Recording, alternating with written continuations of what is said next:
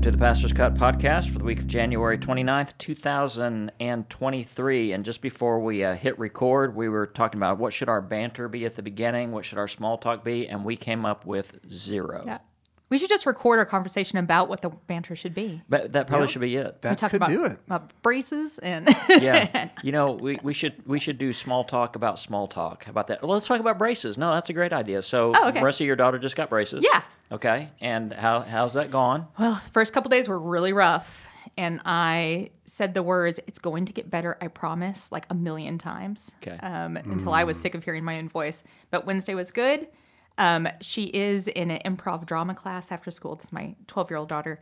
And she got punched in the face, which is like, how often does a 12-year-old girl... Accidentally or on purpose? Well, they were doing a scene. Improv. And she faked a punch to her scene partner. And then the scene partner punched her in the mouth for real. So it's like, oh my goodness, what are the odds? And to have that happen 2 days after you get braces. Yeah, that happens. So she thought she was bleeding and then realized that it actually cut the girl's hand. So serves her right. Kind of brutal. That's but right. A good story for her to tell later on. Well, and I share with Marissa, this is not something you want to tell your daughter. So if she listens to this podcast, tell her to turn it off right now. But Addie, turn it off. When I got braces, there were all these horror stories about boys and girls getting their braces locked together when they were kissing. So I said, that's it. Until I get braces off, I'm never kissing a girl. I'd be horrified by that. Now, I never knew anybody that directly happened to, but it must have been an urban legend. I don't know if that actually happened. Yeah. But Write in. Yeah. Write in. If this happened to you. Write in. We want to know. But also looking back, I really didn't have any opportunity to kiss girls. So I think it was more about me just, like you said, controlling the narrative.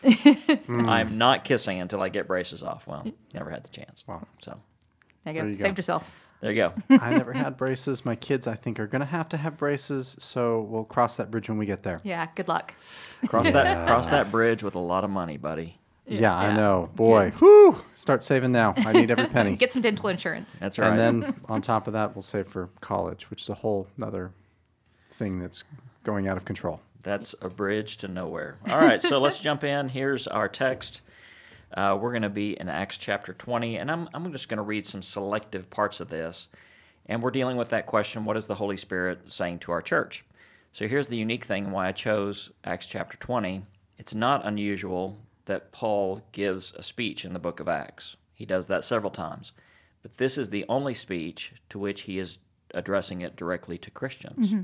Every other time he's talking to pagans or non-Christians or people that need to be converted. This is the already converted, the already convinced. And so as I was preparing this teaching series, I thought, well, if the Holy Spirit has something to say to our church, who is a church leader that spoke to the church, and the Holy Spirit was obviously speaking through Paul. This is Scripture. So I think we should just eavesdrop a little bit and say, what would the Holy Spirit say to our church as Paul spoke to the church at Ephesus? Mm-hmm. So let me just read a couple of paragraphs, or read a paragraph we'll discuss, read another paragraph, and again, let's look at through the lens of what is the Holy Spirit saying to our church. So just so you know, Paul is getting ready to go to Jerusalem. He knows that probably will not end well, and there's a lot of debate about, was this the trip that would ultimately lead to his execution? There's a lot of, uncertainty about this, but we know he's going to Jerusalem. He knows it's going to be difficult. He knows this is the last time that he will meet the Ephesian leaders. By the way, Wednesday night we're doing a study on the book of Ephesians, and this is a great opportunity to see some of the follow-up to what Paul wrote to them. So it says in verse 17 of chapter 20, from Miletus, Paul sent to Ephesus for the elders of the church, and when they arrived, he said to them, "You know how I lived the whole time that I was with you, from the first day I came into the province of Asia. I served the Lord with great humility, with tears, and in the midst of severe testing by the plots of all my Jewish opponents. You know that I have not hesitated to preach anything that would be helpful to you, but have taught you publicly and from house to house.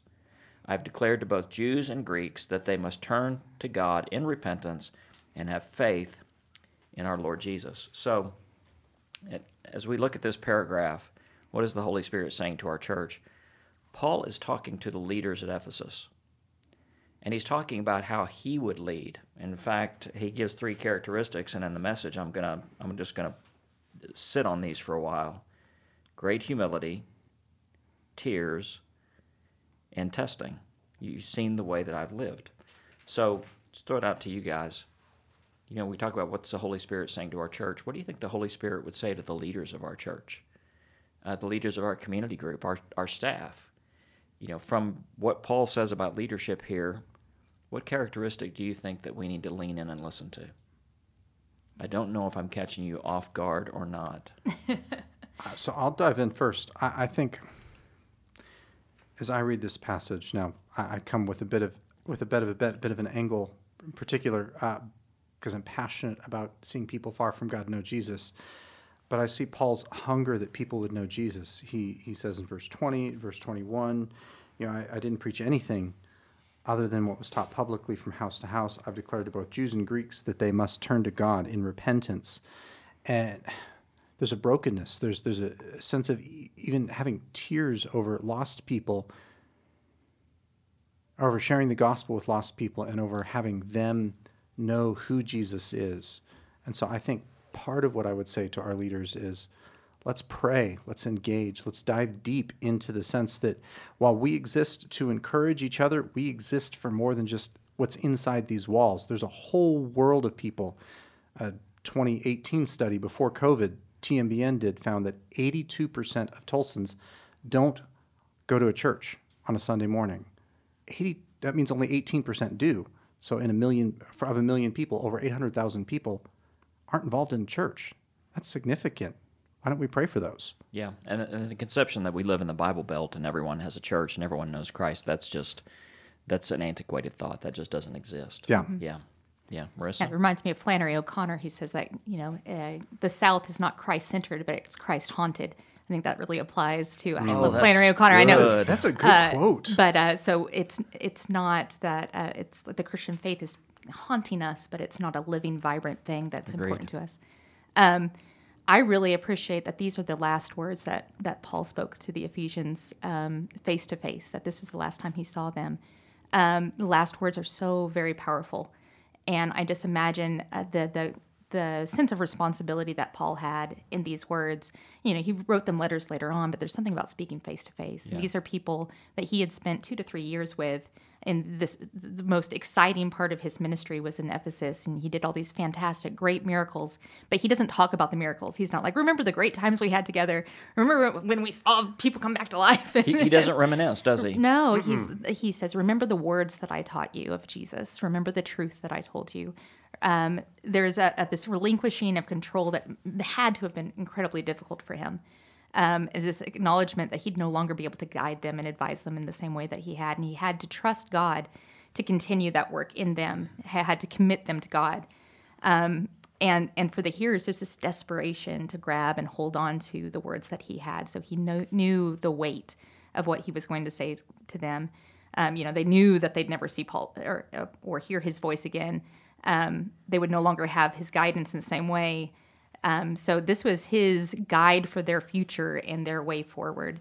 I think about, to preface this, my dad is alive and well today. Good. But a few years ago, he had major heart surgery. And nothing my dad does is spontaneous. He is very deliberate and intentional in everything he does. He plans everything.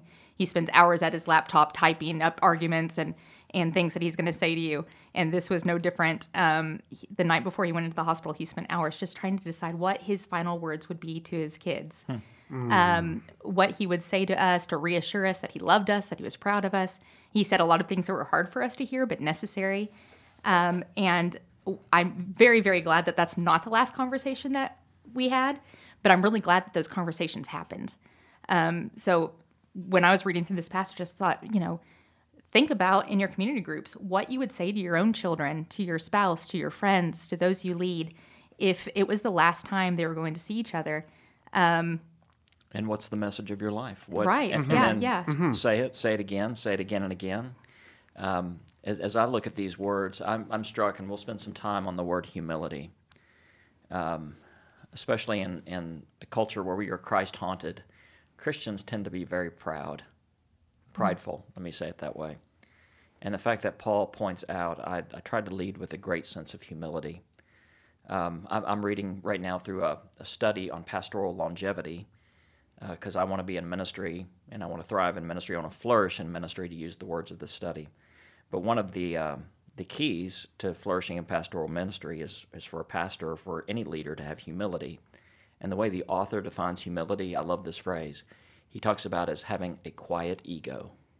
We all have an ego, all right? And so sometimes our ego gets pretty loud. I know mine does. But to always keep a hand on that knob and turn it down and have a quiet ego. Lord, what do you want me to do? How do you want me to serve? This is not about me. This is about your kingdom. And Paul reflected on that as well. So then Paul, in the next paragraph that we're going to skip over, he said, I'm going to Jerusalem. There's going to be hardships. My life is not worth anything but to sacrifice it to Christ. Then he picks up in verse 25. And again, we're listening to this through the lens. Paul is speaking to a group of Christians. I think he is speaking to them as inspired by the Holy Spirit. So what is the Holy Spirit saying to our church? Let's eavesdrop in. Now I know that none of you, among whom I have gone about preaching the kingdom, will ever see me again. These are my last words. I'm sure Paul typed them up on a laptop somewhere. Therefore, I declare to you today that I am innocent of the blood of any of you. That's an image from Ezekiel, where Ezekiel talks about a watchman on the wall, and if a watchman falls asleep and the enemy attacks, he's responsible for the death of those he was supposed to protect.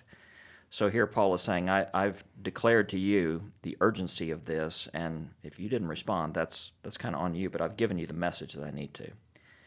Verse 27 is key. For I have not hesitated to proclaim to you the whole will of God. Therefore keep watch over yourselves and all the flock of which the Holy Spirit has made you overseers. Be shepherds of the church of God, which he bought with his own blood. We'll stop there. We'll pick up on the rest of that paragraph here in just a minute. But I'm intrigued by this phrase, for I have not hesitated to proclaim to you the whole will of God. What does that mean?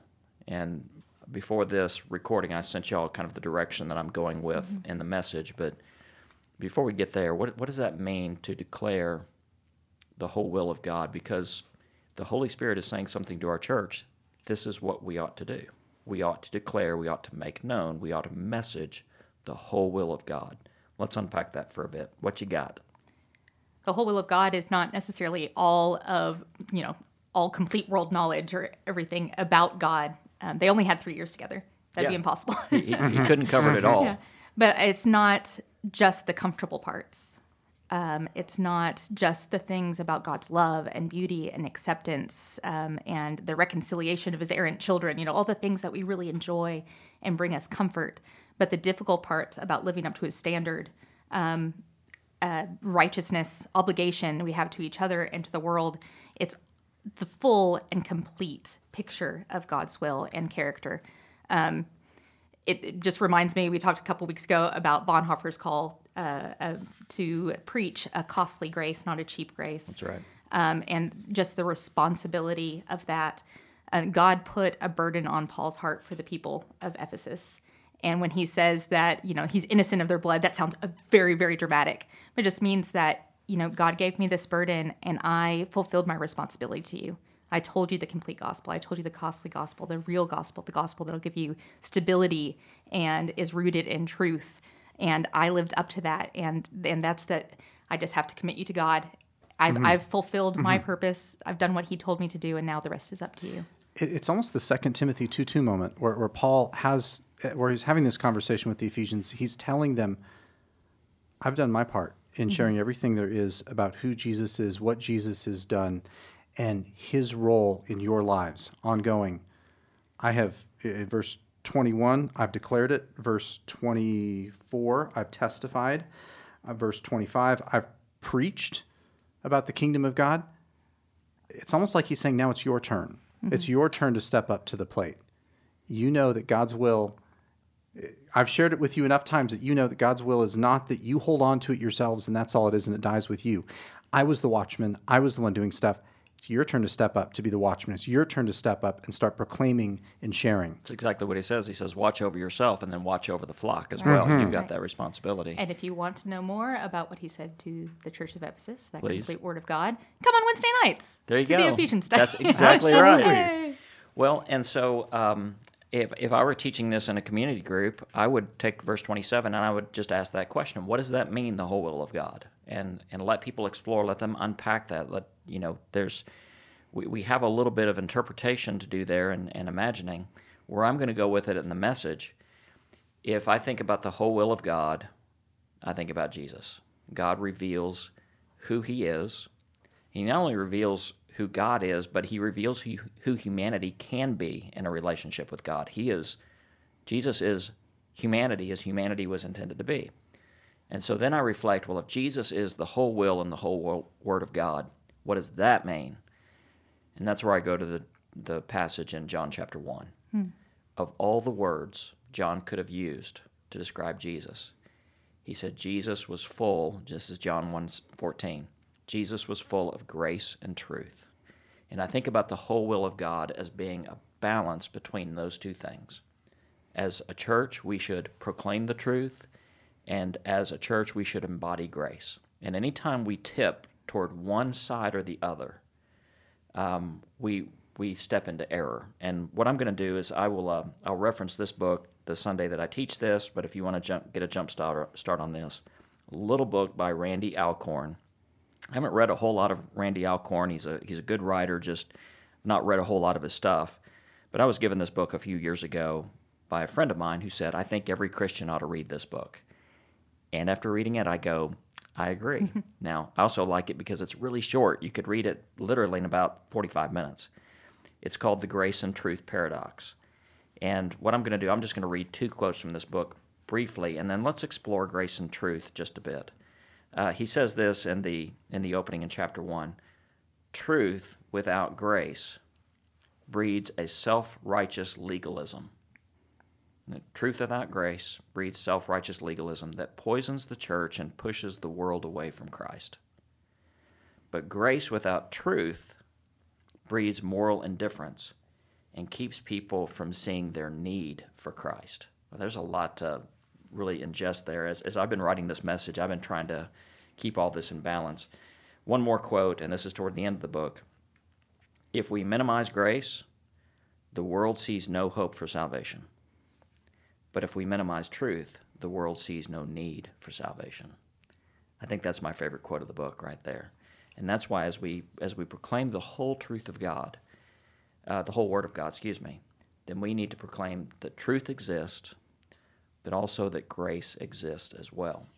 So, as a denomination, do you think we lean toward truth or grace? Let's talk about Southern Baptist for just a minute. There's some uncomfortable smiles in the room right now. I'll dive right in those waters. I won't hesitate, since I'm maybe an outsider coming in, an insider coming out. I don't know. I don't know how to fit that quite in, since I have a varied background coming into Baptistic life. You're a theological mutt, is what you mean. Yes, I'm a little bit of a theological mutt with all kinds of formations from my childhood that informed who I am. But that's a good thing, I believe. At the end of the day, Jesus needs to be the center of that. Within the Southern Baptist tribe, I think it's really true of almost every denomination, of every Jesus follower throughout history. There's this pull on every one of us as followers of Jesus that tends to want to measure, what does it really mean to be a good follower of Jesus? And if we can just measure it enough, then that means we're good enough. And so if you can check enough boxes to define what that means, are we reading the Bible enough? Are we praying enough? Are we doing A, B, C, D, E, F, G? And before you know it, you have this scorecard that we're following instead of following the relationship with Jesus.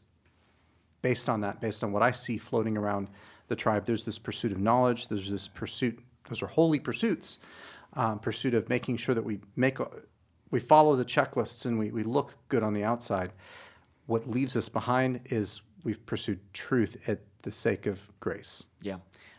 Whether it's true or not, I think our denomination has a reputation for being pretty narrow or legalistic. Now, we can't control perception.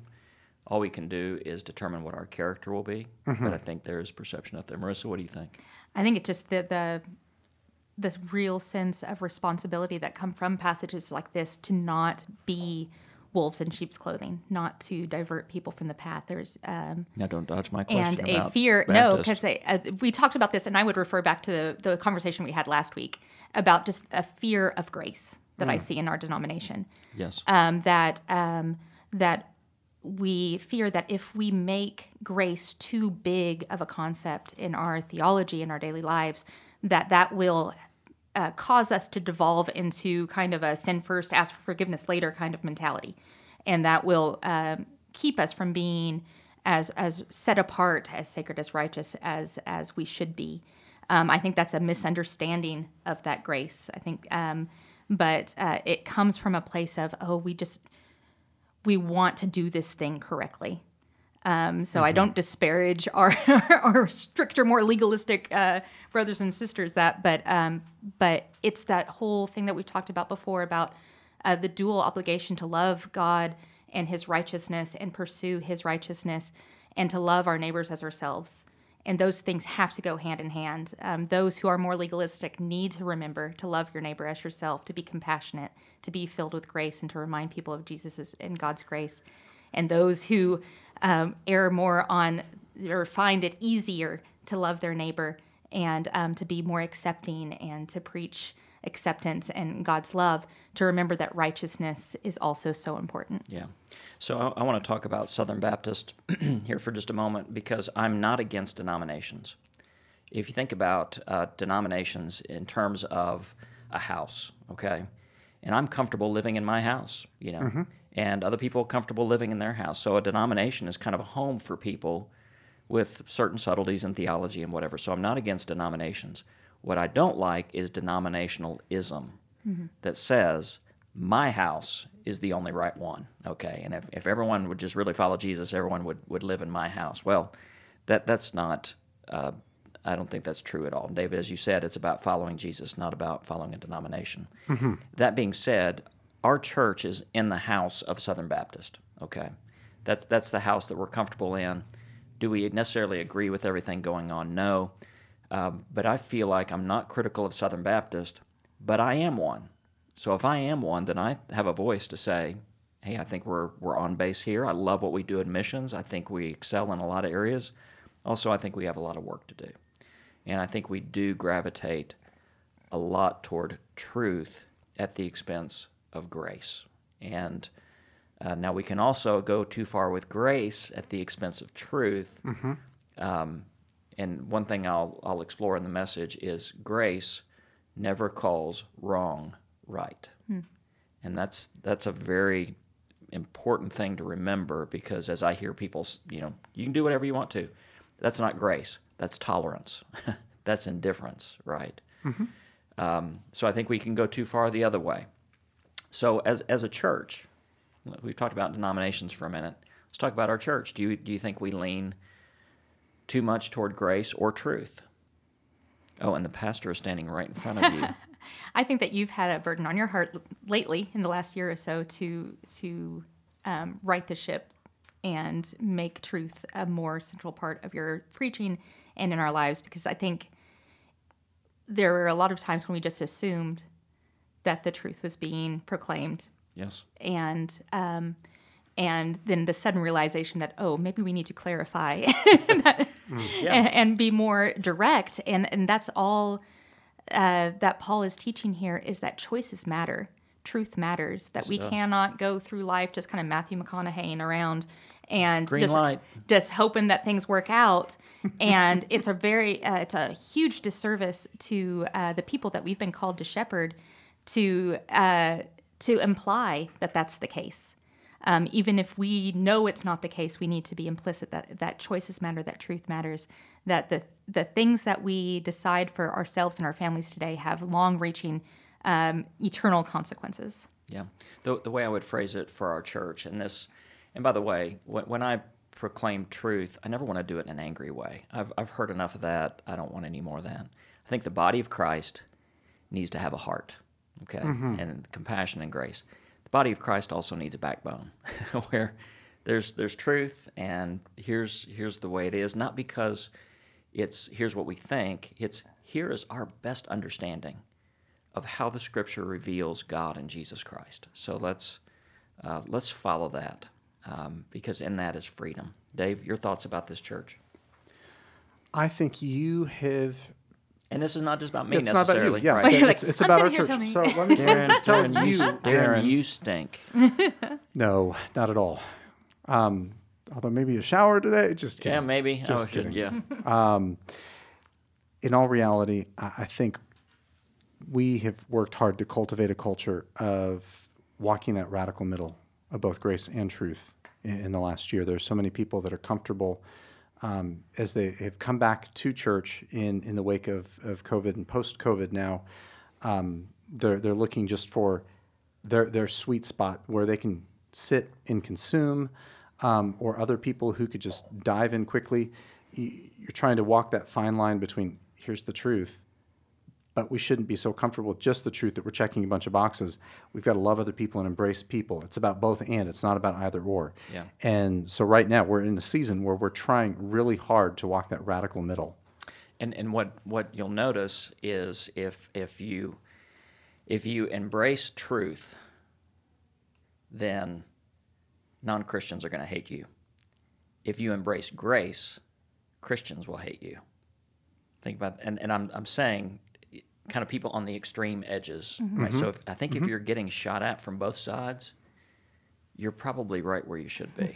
Okay. And by the way, that's no fun. I don't think anybody wants that. Now, so I've talked about our denomination, our church. Let's talk about you. And if I were teaching this community group, I would open it up to the individuals to say, where do you tip?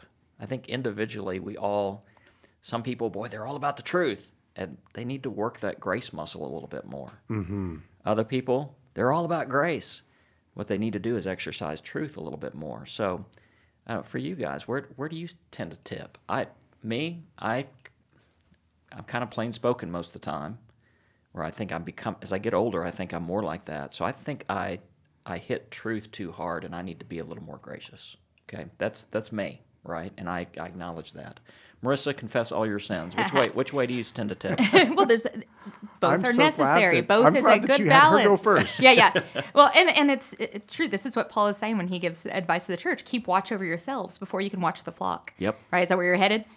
Yep. Yeah. So we really have to be careful that we're not on the precipice of going to one side or the other. And I would say just because of my own background, and I grew up in the Pacific Northwest, largely I have a very strong heritage and testimony of being Baptist my whole life and having a fantastic family that taught me the ways of Christ. But culturally, I fall much more to grace, much more. So that's been something that I've had to balance out and say, my natural proclivities and opinions, hey, they don't always align with the will of God. Yeah, how about that? We sometimes disagree. And usually, all the time, God's truth is the one That's the growth edge. Yeah. That's the growth edge. So I would say that I don't know if you say err, but my proclivity is towards grace. And I think that's the benefit of serving on a church staff together because we all, we have 13 ministers, so we all tip a little, but we correct one another. We self-correct just a bit. Yeah, it's the harmony of the body. Right. Yeah. It's that iron sharpening iron. And that should be the case for the whole church. So, Dave, which way do you tip? I typically I'll tip more the other way. I'm more of a driven type A personality, and so I'm like having all of my ducks in a row, making sure everything is going in the right direction. I'm also a little bit of a perfectionist behind the scenes. So for me, I think there are a lot of times where I need to lean into mercy, lean into grace, and ask God to inform and guide me and even season my words with grace. It's a prayer I frequently pray over me, that God would season my words with grace so that when I'm talking, I would come across as more gentle. Dave is one of the nicest guys I know. He's so nice. Dave, you're so nice. Yeah. So he's gonna be speaking this coming Sunday, and I told him to put on his mean face. I don't know if Dave has a mean face. I'm scared of So it. Yeah. what I told Darren was I quoted Tom Cruise in Top Gun. This is the only face I've got. The only face I got. That's it. So this goes on, and Marissa, you're exactly right. In verse 28, Paul's final words: keep watch over yourselves. And as leaders, as community group leaders, need to know where you tip. Talk to your community about this. It's important that we embrace both truth and grace. And then, as you keep watch over yourselves and all the flock of which the Holy Spirit has made you overseers, be shepherds. That means we lead and we feed which he bought with his own blood. Now, here's one more thing I want to hit, and then we'll finish up. I know that after I leave, savage wolves will come in among you, and they will not spare the flock. There's going to be persecution from outside. Even from your own number, men will arise and distort the truth in order to draw away disciples after them. There's going to be compromise from inside. I mean, there's going to be pressure from inside and outside. So, be on your guard. Stick to the whole will of God. And the way I'm interpreting this is, no matter what happens in the future, grace and truth ought to be your guide. Remember, for 3 years, I never stopped warning each of you, night and day, with tears. By the way, it's the second time he mentioned tears in this passage. This is a very emotional moment for Paul, and that comes across in his words. So, as I've written this message, usually I can sit down and write a message in about an hour. I'm on hour 3 right now of writing this one. This one's a tough one, which tells me that it's something. There's something I need to learn before I can teach this well, and I'm still in the process of that. Hopefully, I'll be ready by January 29th. But any closing thoughts on this passage? Anything that we've left out that you really want to touch on, or you think would be good for our community groups? I would honestly ask the question, what does it really mean to know Jesus, to walk with God? How does that help shape and guide and steer? And how can we as a community group remind each other the value and the significance of what that is? Because there's something about that Paul is really encouraging the Ephesians, hold on to. This is what I've taught you for 3 years. This is what I poured into you. It's your turn to pick up the reins and hold on to that. So when temptation comes, when trial comes, that'll be your anchor. So maybe define what that is, what that anchor is. What does it mean to follow Jesus? Marissa, what you got? I think it's really important to remember that we are all called to shepherd one another, not just those that are called vocationally, not just those with title of pastor. That through the words of Peter to Ephesus, Paul, and then through the words of Jesus to Paul, to feed his sheep, to tend his sheep, to love them.